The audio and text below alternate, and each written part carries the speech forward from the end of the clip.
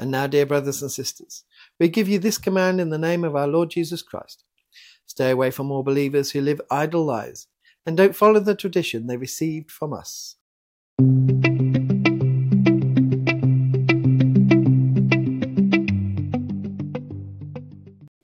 Paul here, in writing to the Thessalonians, tells them to stay away from idle Christians. It sounds quite harsh, doesn't it? Surely brothers and sisters in Christ should be together, associating with each other.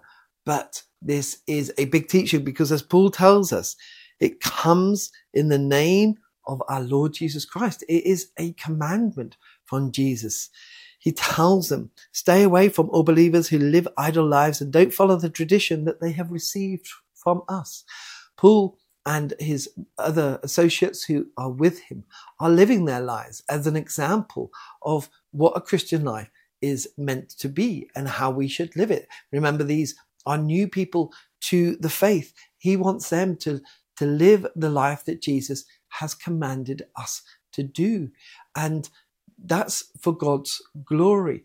Living an idle life is not living for God's glory. And in fact, it can drag us down. It can be a stumbling block because contending for the faith sometimes can be hard and it can be quite wearing. And as we see other Christians not living their faith out, but saying, I'm a Christian and that's okay, I don't need to do these things. Sometimes in those times where it is hard, we can look at them and say, you know what? That's the easier path. It's not at all, not at the end when we have to stand before the judgment seat of Christ. And what he's saying here is protect yourselves. Do not associate with them. Do not be with them, because you can just want to be like them. And we're not called to be like them. Jesus commands us to go and preach the gospel to all nations, to disciple other believers. What we should be doing with those idle Christians is praying for them and living our lives as an example that they might say, you know what? All I see is everybody around me in my church living their faith out daily. And I'm not really doing this. I'm starting to get worried.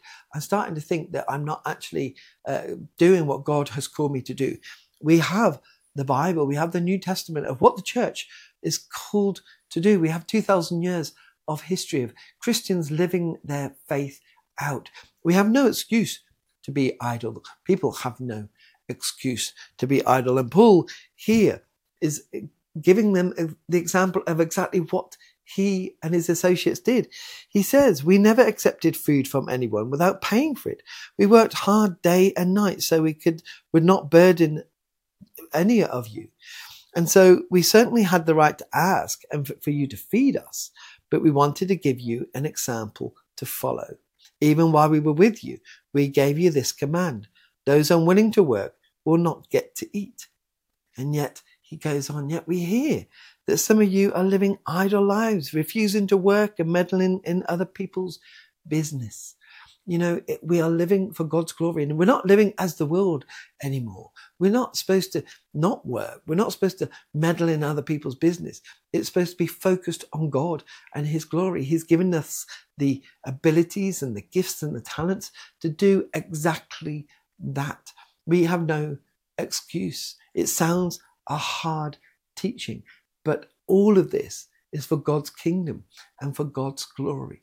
And we must also make sure that we are not living the idle life. Are we being idle in our faith? Are we getting involved in other people's business? And are we not working for God's glory?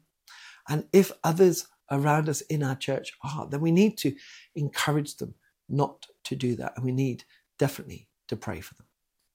Let us pray.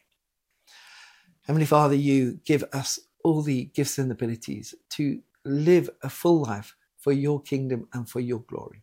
Let us never be idle, and let us pray for those who are. Amen.